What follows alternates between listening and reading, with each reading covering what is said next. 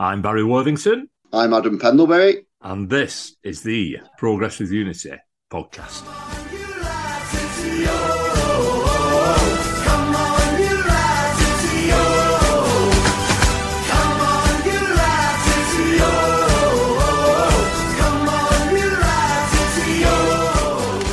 Nice to be back on the airwaves once more, Adam. Good to be here. Yeah, it's been 5 days, I think. Nice. It's a return back to glorious Hindley Green, and I've had quite a few visitors, so thanks for everyone popping around. And again, thanks for all the messages of support from the listeners. Obviously means a lot. Yeah, in good spirits, and hopefully all being well, making my return to the DW Stadium on Saturday. I'm sure I saw you there on Monday. I wasn't mistaken, was I? No, you can't miss me at the moment, can you, with this, with Skinner, a nice shark bite across my my head. I think you're going to talk about that briefly, aren't you, afterwards, the fans' day, which was, it was good, very enjoyable to be at the stadium. Yeah, it was. It was an excellent morning. I mean, one for the kids, really. But having said that, we're all big kids where the Latics are concerned. I was getting my grandson's photograph with every player I could grab hold of. But they were for me, really, not for him. And given the fact that Deb C didn't actually have any children there with her, and she seemed to get a picture with every single player as well. So when we say it's for the kids, I think we are all big kids, aren't we? Definitely, yeah. Some news out of the club this week. Joe Bennett's ridiculous red card has been rescinded that he received at Birmingham on Saturday, so he's free to play this weekend. And also, another bit of news, Coventry City away has been rescheduled for Tuesday, the 8th of November. And I think it means we've got like a little bit of a fixture congestion for 3 weeks where we're playing Saturday, Saturday, and then we break for the World Cup. Luton tickets are now on sale. Initial allocation of 1,032. Adults, 27 quid. Under 17s, a tenner. And under 10s, 7. So I suspect there'll be quite a few rather tall under 10s attending that game. It reminds me of a game down on the Thames years ago as a 17-year-old watching Wigan against, I think, in the Division 3 title season when I was having a few pints before the game and I was clearly over the age of 18. But then when I went into the ground, I was under the age of 16. So although I have to say that is a terrible offence that I committed there, and I changed my ways after that. We've all got up to some little misdemeanours down the years, haven't we? If anybody's thinking about going to Luton, I'd really encourage it because it's quite a unique ground, isn't it, Adam? It certainly is, yeah. Kind of walking through someone's backyard to get into a ground, and the way it's built is really old-fashioned because it's like built up, all the houses around it, and unique atmosphere, I should say. Let's just hope that we don't concede 2 goals in injury time like last time. The game I remember going down there too was Matt Jackson got sent off early doors and we were 1-0 down, and then Jason DeVos scored at the end. He beat Boise to the ball because Boise was playing for Luton back then. I think it was about 2002-ish, November time. Great trip that was. We're back at the DW Stadium on Saturday and we're going to reacquaint ourselves with an old four from just up the road. Burnley are in town, so it's going to be an exciting day. To talk all about Burnley, I'd like us to welcome onto the PWU podcast Dominic Walker, who actually works for Burnley Football Club. How are you doing, Dominic? Hiya, Barry. Yeah, I do. You're right. I'm the pitch side announcer at Burnley Football Club, and it's great to be on the podcast. Actually, you were just saying there about local foe. It's interesting this season, isn't it, how many sort of Lancashire derbies there are with the Clarets playing Blackpool sort of last weekend as well. A lot of Lancashire hot pots, shall we say. I mean, we've already played Preston North End. That was a diplomatic 0-0, that first game of the season. And you had a diplomatic 3-3 draw with the Tangerines as well, didn't you? Yeah, that's it. Just wanted to say as well, I've known Dominic now for over 10 years, as well as our interest in football. I brought another lawyer onto the podcast. I should say, Adam used to be my lecturer, my law lecturer as well. And while I am on a Wigan podcast, I don't know if it's worth mentioning that I went to Winstanley College as well. Well, let's get straight into the cut and thrust of it all. You changed your manager. I mean, you had Sean Dyche for donkey's years, it seemed like. Last season, he left and you got relegated. What was Sean Dyche like? I mean, Sean Dyche was fantastic. I always say that because, see, I'm in a really unique position in that I'm sat or stood behind the two technical areas, right in between. So I had Sean Dyche to my right and whoever to the left of me.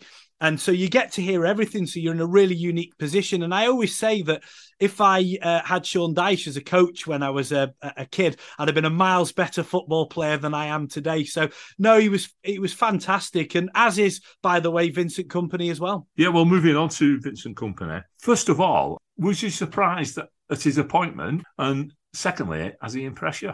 Oh, he's very much impressed me. Sorry to answer your second question first. He's very much impressed me. I mean, it was interesting towards the end of the season because Michael Jackson was sort of in charge and with Ben Mee as well and various other players sort of together managing the team. And then when Vincent Kompany was unveiled as the manager, I was really excited because, I mean, what a pedigree he's got as well. And particularly, I mean, I work with a lot of Manchester City supporters as well. So I call them the Manchester City Clarets now because they're all sort of keeping their eye on Burnley because they just love the guy who they call Vinny. We had an ex-Manchester City demigod in Uwe Rosler, and that turned a little bit sour. So, well, come on, Barry, give me a chance. Don't put the dampeners on. No, I mean, look, Vincent Kompany's absolutely fantastic. I get to hear him on the touchline, so I hear his coaching style, and I think to have somebody with that playing experience is just incredible. Although I was thinking about, and perhaps less useful for Wigan Latics supporters, but when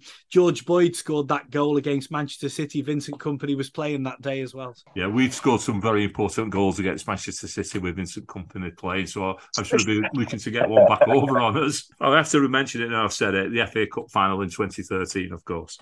Has he brought any players in from Belgium? He brought a central midfielder across with him. It's brilliant because towards the end of last season, when you lose players like Nick Pope, your goalkeeper, when you lose James Tarkowski, Dwight McNeil, players like that, you kind of think, oh, hang on a minute, these are really key players. But yeah, there's a whole host of players coming, both on loan and from various clubs in Belgium as well. So it's a really exciting team, actually. And when you consider that the team's only been together for a couple of weeks now, just the beginning of the season, then it's really, really exciting.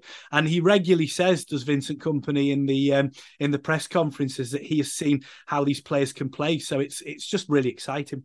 Well, two players that excite me, Scott Twine, who is well known to us Latics supporters because we've played against him for the past two seasons with MK Dons and Swindon Town, and he's always performed.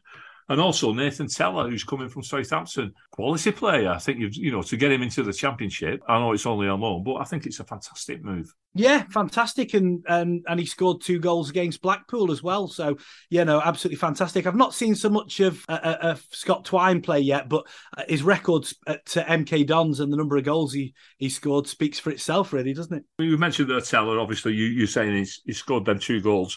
Who else should we be looking out for on Saturday who will be impressing us? Hey, I can't give you the information. The Wigan Latics players will be listening to this and they'll be knowing who to look out for, won't we? But no, I mean, look, we've just, overall we've got a fantastic team and there's a real depth in the squad as well. I think our goalkeeper Arianet Muric is fantastic. He plays the part of a goalkeeper and a defender as well because he comes out and he's no stranger to playing a bit of defence, and he's an ex-Man City player as well. I'm not giving you the inside info, Barry. Do you know, Dominic, I don't think you need to because looking at your results so far this season and you're below us in the table, sometimes clubs that drop a division, they get used to losing. And teams that are promoted are used to winning. So it could be like that sort of clash on Saturday. Obviously, that's what I'm hoping for anyway. You might be full of quality, but we're full of character. And it's going to be an almighty clash on that turf on Saturday.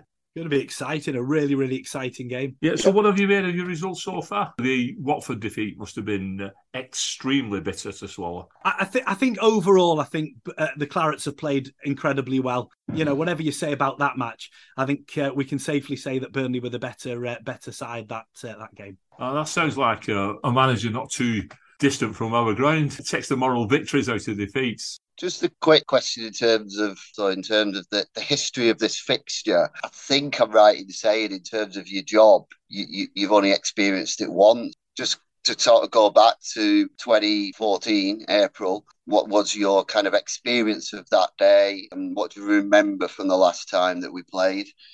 I mean, that was an exciting day, wasn't it? And Barry's going to pull me up now and say, "Oh, you're just saying this because Adam's on." But I remember being really excited about that fixture. I remember being particularly excited because I knew that Adam was going to be in the cricket field end that game as well. And it was crucial for the Clarets because, it was that game, if I remember rightly, where we got promoted back to the Premier League. 2 goals.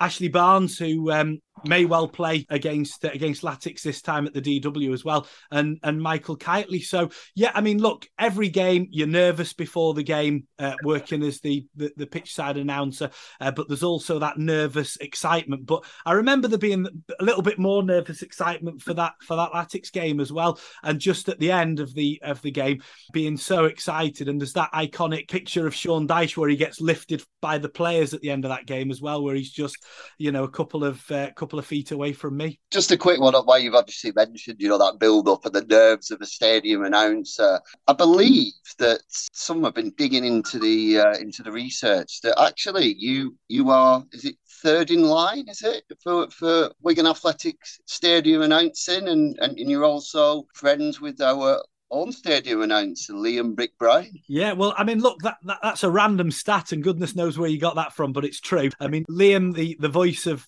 Wigan Latics, is a good friend of mine. He's a fantastic guy.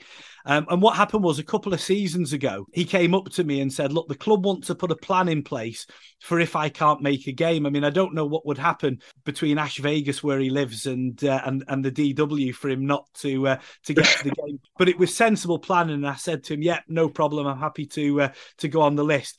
So the line to the throne, if you like, is Liam is on the throne. Stu Frodsham, who used to be the announcer at Wigan Athletic, is second in line. Stu works at I don't know if I'm allowed to say this, but Wigan Warriors, and he does Wigan Warriors TV and everything, but used to be the announcer at Latics. And then if Stu and Liam can't make it, then you will see me pitch side at the DW Stadium. Oh, so you like the Stadium Announcers Guild's Prince Harry, third in line to the throne. Well, if you want to put it that way, Barry, then yeah, we'll go with that. Just a final one why I've met Liam. In terms of being a stadium announcer, obviously your role is quite varied and pumping up the crowd, and obviously getting used to names in itself, that must be a challenge for you. I mean, there's been all sorts, there's a lot, and I can't think of one in particular off the top of my head, but it's part of the prep, as a stadium announcer, part and parcel of it. I mean, people think that you sort of rock up with a clipboard at 2:00, get the team news and go and turn your microphone on and away you go. But that's just simply not the case, because, you want to do your prep a couple of days before and make sure that you're getting the players' names right. I mean, whether you like the opposition team or not, they are professional football players at the top of the game, and they deserve the respect of the stadium announcer, at least getting the name right. Failing that, say it with confidence and try and get away with it. Give us a prediction for Saturday, what your heart is telling you. Do you know what? I'm going to go 2-0 to the Clarets, and the reason I'm going to go 2-0 to the Clarets is because of that Barnesy goal and the Kitely goal back all those years ago, and the special memories it has for me. Well, thank you very much, Dominic. Much appreciated. Thank you very much, Barry. Thanks, Adam. Cheers, Dominic. We've got James Bell from Sheffield for this game on Saturday. He's been fast-tracked through the ranks. He was reffing in the National League as recently as 2019-20 season. Then he got promoted to the Select Group 2 for this campaign, so he's actually come up with us. He's had 3 Latics games so far. A 0-0 draw at home against Bristol Rovers in the 2021 season, the administration season, when we was in lockdown. That was a bit of a dull game, if I remember correctly. Last campaign, he had 2 games. One was an excellent away day at Oxford. If you remember, James McLean scored the 3rd goal in a 3-2 win and celebrated. Yes, another of our late winners, wasn't it, away from home in that spell? I do remember it. He also was the referee for the Pizza Trophy semi-final against Sutton United, which finished after 90 minutes, 1 apiece. So I'm claiming that a draw there, even though we went out on penalties. So that means of James Bell's 3 games, we've not lost any yet. So fingers crossed as that continues. Very much like a Wembley methodology. We've not lost an FA Cup match at Wembley. Yes, exactly right. This will be James Bell's first Burnley game. Card watch. So far this season, James Bell's taken charge of 2 games. He's issued 5 yellows, no reds, but he awarded 1 penalty. Let's look at the previous relating to Burnley. We actually played Burnley 23 times, winning 12, losing just 3 times, and we've made 8 draws. Very interesting statistic here is that we've never actually lost a home game to the Clarets. First meeting came in October 83. We lost the Division 3 fixture 3-0, but we were on the return at Springfield Park on the 18th of February 1984 by 1-0. And Wayne Bertie Biggins was in the Burnley team that day. Obviously, title winner with Latics in 97. The last meeting was back in the 13-14 season. I seem to remember it was maybe a Boxing Day, I think, the 0-0 draw at the DW Stadium, which was followed by a 2-0 defeat that was alluded to earlier in the April of that year with Ashley Barnes on the score sheet. The game that I think, there's 2 games I remember the most in terms of home fixtures. The fantastic, I think it was Easter Monday or Bank Holiday Monday 5-1 win at Springfield Park in about 1997, I think, 98. And, of course, Burnley unofficially opening the East Stand in a 1-1 top-of-the-table match in the first season in the JJB Stadium. And if you recall then, the East Stand wasn't being used. The Burnley fans were behind the goal, but some of them decided that they wanted to catch a bit of November sun and marched into the East Stand. So it's the first time I can actually recall there actually being any fans in the East Stand. It just came to mind then as I was thinking of previous games. Right, predictions, Adam. I mean, Dominic's gone for a 2-0 away win. Never going to happen. It's not going to happen. He reckons Ashley Barnes is going to score again. I don't think so. What will you go for? And do you think Liam Richardson will change the team around a little bit? Well, we'll have to see how we've recovered from last week because there'll be a lot of tired bodies after last week. I know we've had a good week. I believe that we played a behind closed doors friendly actually against Chesterfield in the week. A bit of inside information from our friend of the show, Kevin Carpenter. So maybe a few fringe players were potentially getting some minutes in during that particular game. The one that potentially I think we may do might be to, if he's fit, because I don't know if he is fit, but bring Tom Pearson on that side for Bennett, who, I mean, he didn't really do much wrong last week, but I thought the game before was his weakest game. And sometimes I think freshening it up a little bit doesn't do you any harm. I think otherwise we're developing partnerships across the pitch. I don't see any reason why McGuinness shouldn't start. I think he was last week, obviously we talked about it. He was the unlucky person to be substituted, but I think he's done exceptionally well this season. We're not ready for a Charlie White start yet. Great to have him on the bench. And I think everybody else really so far this season for me has done a decent job. Mwembe's obviously going to be really pushing to get into that side. He will break in eventually, but again, it's great to have him in reserve at the moment. So it could be unchanged. There might be one change. I'd be amazed if there's lots of changes. But it's really good now to see that we don't just have personnel on the bench. It does look like we also have that ability to change the course of the match as well in terms of what we've got in our squad. So with all that thrown into the mix, I'm quite optimistic about this game, actually. I think it'll be a good game. As Dominic said, I can't see Vincent Kompany. Doesn't look like he'll be a boring manager. It looks like the goalkeeper will be playing sort of way up the field, so let's just say if we can press, I think we might have a bit of a chance there on occasions because they do take risks, these keepers. So I think that a very entertaining 2-1 win for Wigan Athletic. Talking about changes, I was talking to Curtis Tilt on Monday and I was asking him how his injury was and he said it's fine. He said he just needs to see how he comes through this week. For me, I wouldn't be adverse to us going with Kerr, Watmore and Tilt as a back three with wing backs, so that could be a possibility.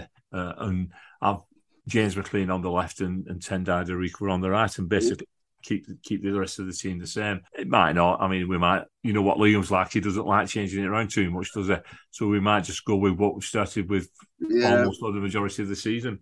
Seems to be like that wouldn't be it wouldn't be bad. It would give us a bit more balance. I mean, I don't think we've looked imbalanced. I think they've adapted well after that first game, haven't they, where Weir and Watmore played together. It was a bit different for them, but they adapted well in the last game. McLean is a brilliant wing back if we has to play there, so that wouldn't be, in my view, a bad option. And maybe Curtis Tilt was one of the players who played in that game. And if he came through it, he's going to be available for selection on Saturday. With all that being thrown into the mix, Adam, nicking your phrase, I'm going for a 2-1, same as you, Adam. 2-1, Wigan Athletic win. Thanks to Dominic for joining us and giving us some good insight, but not giving too much away. Before we do finish, just like to say that there is a podcast knocking about, a Progress with Unity podcast, called Pride and Knocking Down Prejudice. It's out now. It's on our Twitter page or it's on our hosting site, and it's hosted by Caroline Mullineux from the Supporters Club, and it features two young girls who both play for the Latics ladies, under 12s and under 11s, I believe. No, sorry, under 13s and the under 11s. No, in fact, one of them plays for the under 15s, even though she's only 13. So, and I believe she's had trials for England as well. It is Ollie and Ellie.